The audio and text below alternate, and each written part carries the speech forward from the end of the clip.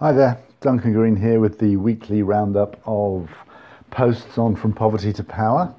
I'm sitting in Ghent, an incredibly beautiful Belgian city where I'm going to be spending the weekend. I had a book launch yesterday and I'm working here today. Shame it's going to be raining all weekend, but I still think it's going to be good. Okay, so first up we had the standard Monday links I liked. The one that caught my eye this week was a proposal for team-based PhDs. And this is, sometimes it feels to me like PhDs are some bizarre initiation rite which young people are forced to undergo at enormous personal and emotional cost.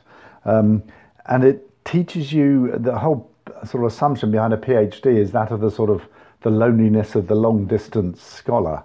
It's somebody working on their own, going slightly bonkers for years and years and years. And that's just not how people work in most walks of life.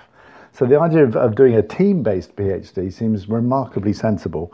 There'll obviously be some sort of, logistical difficulties. What if one person of the team drops out on this kind of question? But surely it's worth thinking about.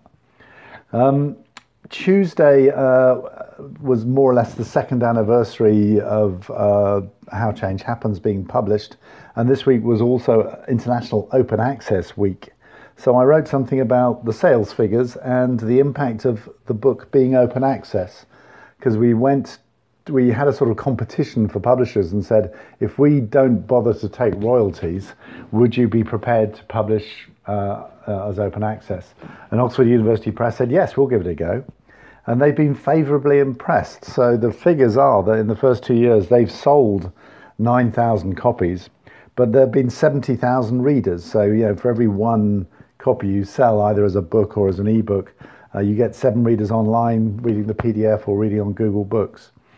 And they reckon 9,000 is a decent return. So they think enough people have read the PDF or read it on Google and then decided to buy the book to outweigh the people who've not bought the book because it was free online. Year 2, I've also got the figures separate for year 2, and that what seems to be happening there is a shift towards online reading, presumably because it's harder to find in bookshops in the second year, but also I imagine because it's starting to get onto university courses and students are happier to read things on the screen and don't have the money to buy books. But we'll see. The paperback only came out in May, so that might change the figures for year 3. But anyway, the whole push for open access, I think, is incredibly worthwhile. I refuse to link to any gated journals and papers. I think we should all be just ignoring those kind of money gouging operations and pushing for open access wherever possible. On Wednesday, I summarised.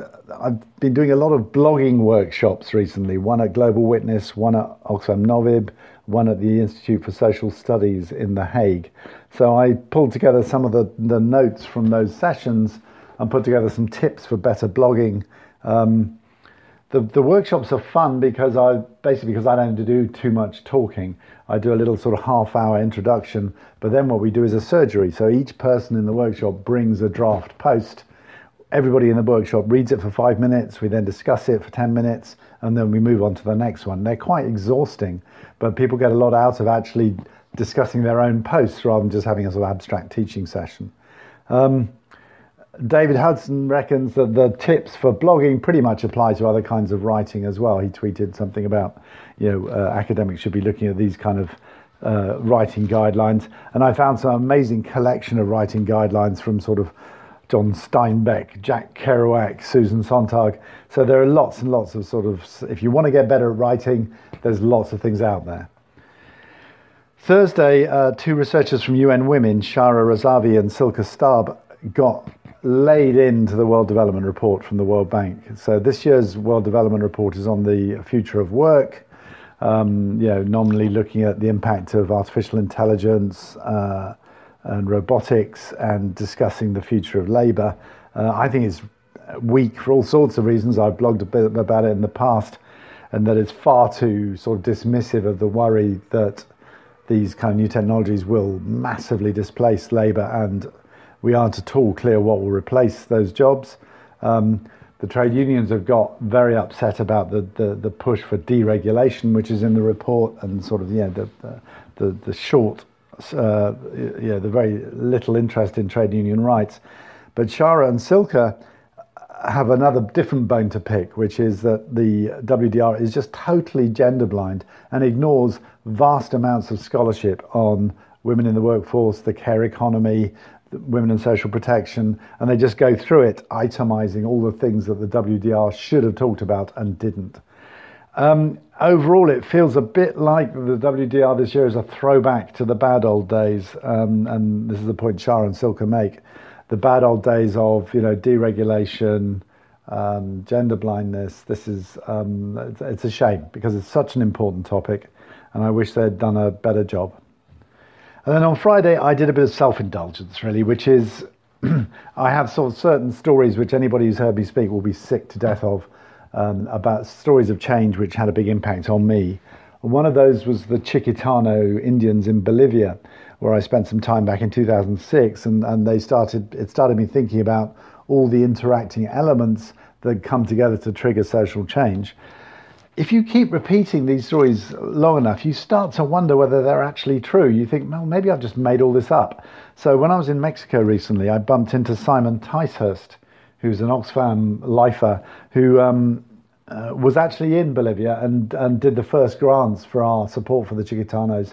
And so I grabbed him and did a quick, short podcast, 13-minute podcast, just to get his recollections of that story. And I was very relieved to hear that I'm pretty much on the right track. The story is as good as I thought. In particular, he filled in this thing about the mobile workshops. So when we did an evaluation on the project, the evaluator said, what are all these mobile workshops? And according to Simon, the only way we could support these incredibly long marches from Chiquitania, where the Chiquitanos live, all the way up to the capital at La Paz, was to say, well, we can't support a march, that's far too political, but what we can do is support a workshop halfway there, and obviously we'll support the costs of getting the people there, and then we'll support another workshop, 3/4 of the way there, and obviously we'll support the travel costs there, and hey presto, we had a mobile workshop program, which was very helpful to the Chiquitanos in their organisation.